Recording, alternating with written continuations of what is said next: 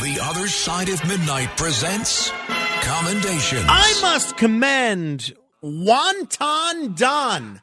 I must tell you, I was unfamiliar with the Wonton Don. But he is a reporter, or I don't know if he's a reporter. He's an employee of Barstool Sports.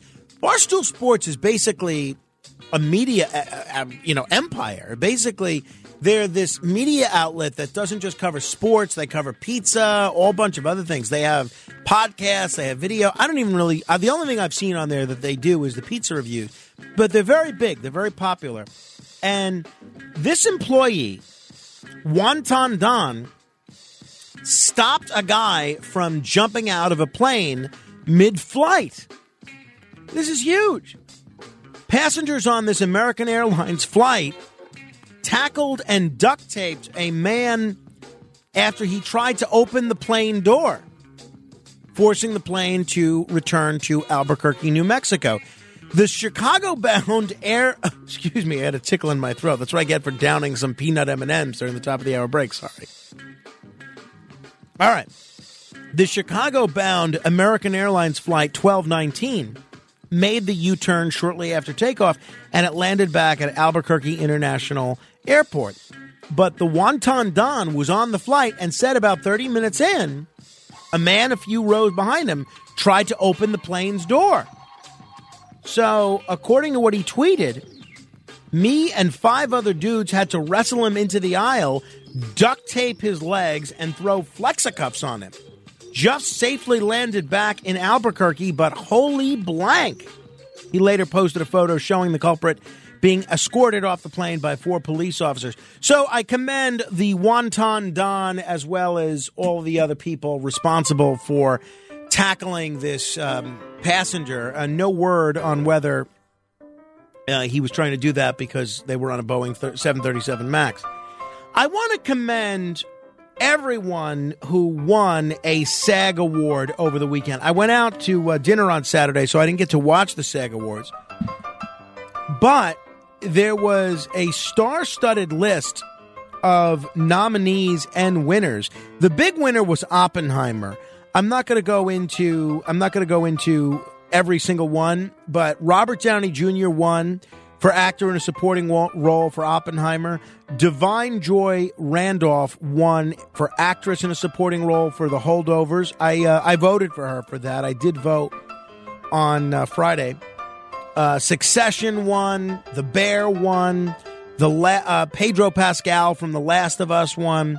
But one of the big winners was certainly Oppenheimer. So congratulations to everybody that won a SAG award, whether it's movies or television.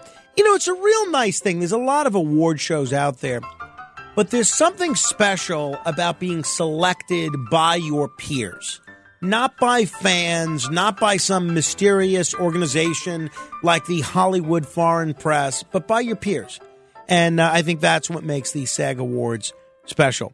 I want to commend Anton Newtonboom.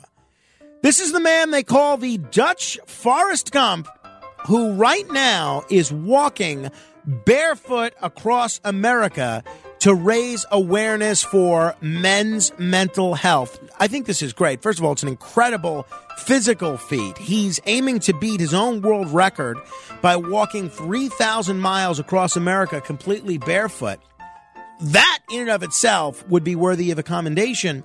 But I think it's also, by the way, he's on social media as the Barefoot Dutchman, if you want to follow him, in that he's doing this to raise awareness for men's mental health, something that is too often overlooked or ignored by the press. So whatever we can do to raise more attention for that is wonderful. So Anton Newtonboom, I do commend you. I want to also commend a vegan diet. Larry in Brooklyn, are you listening? The sleep apnea cure could be as simple as switching to a vegan diet. This is explosive. I know a lot of people that have been afflicted with sleep apnea and have suffered with sleep apnea. Sometimes they have to wear these very cumbersome CPAP machines or some other sort of things. And there's an eye-opening new study which suggests that going vegan can actually help prevent sleep apnea. Look, this is great news for the 3 in 4 American adults who are afflicted with some sleep disorder symptoms, according to the CDC. Roughly 39 million people in this country, including President Biden, reportedly struggle with the most dangerous of these sleep afflictions, obstructive sleep apnea, where the upper airway becomes blocked while sleeping. And if you have sleep apnea, your breathing will randomly stop and start throughout the night, and you'll also find yourself waking up repeatedly, which contributes to a decline in your sleep quality. So, and by the way, it leads to increased risk of high blood pressure, stroke, heart disease, type 2 diabetes. In any event, curing this could be as simple as changing your diet.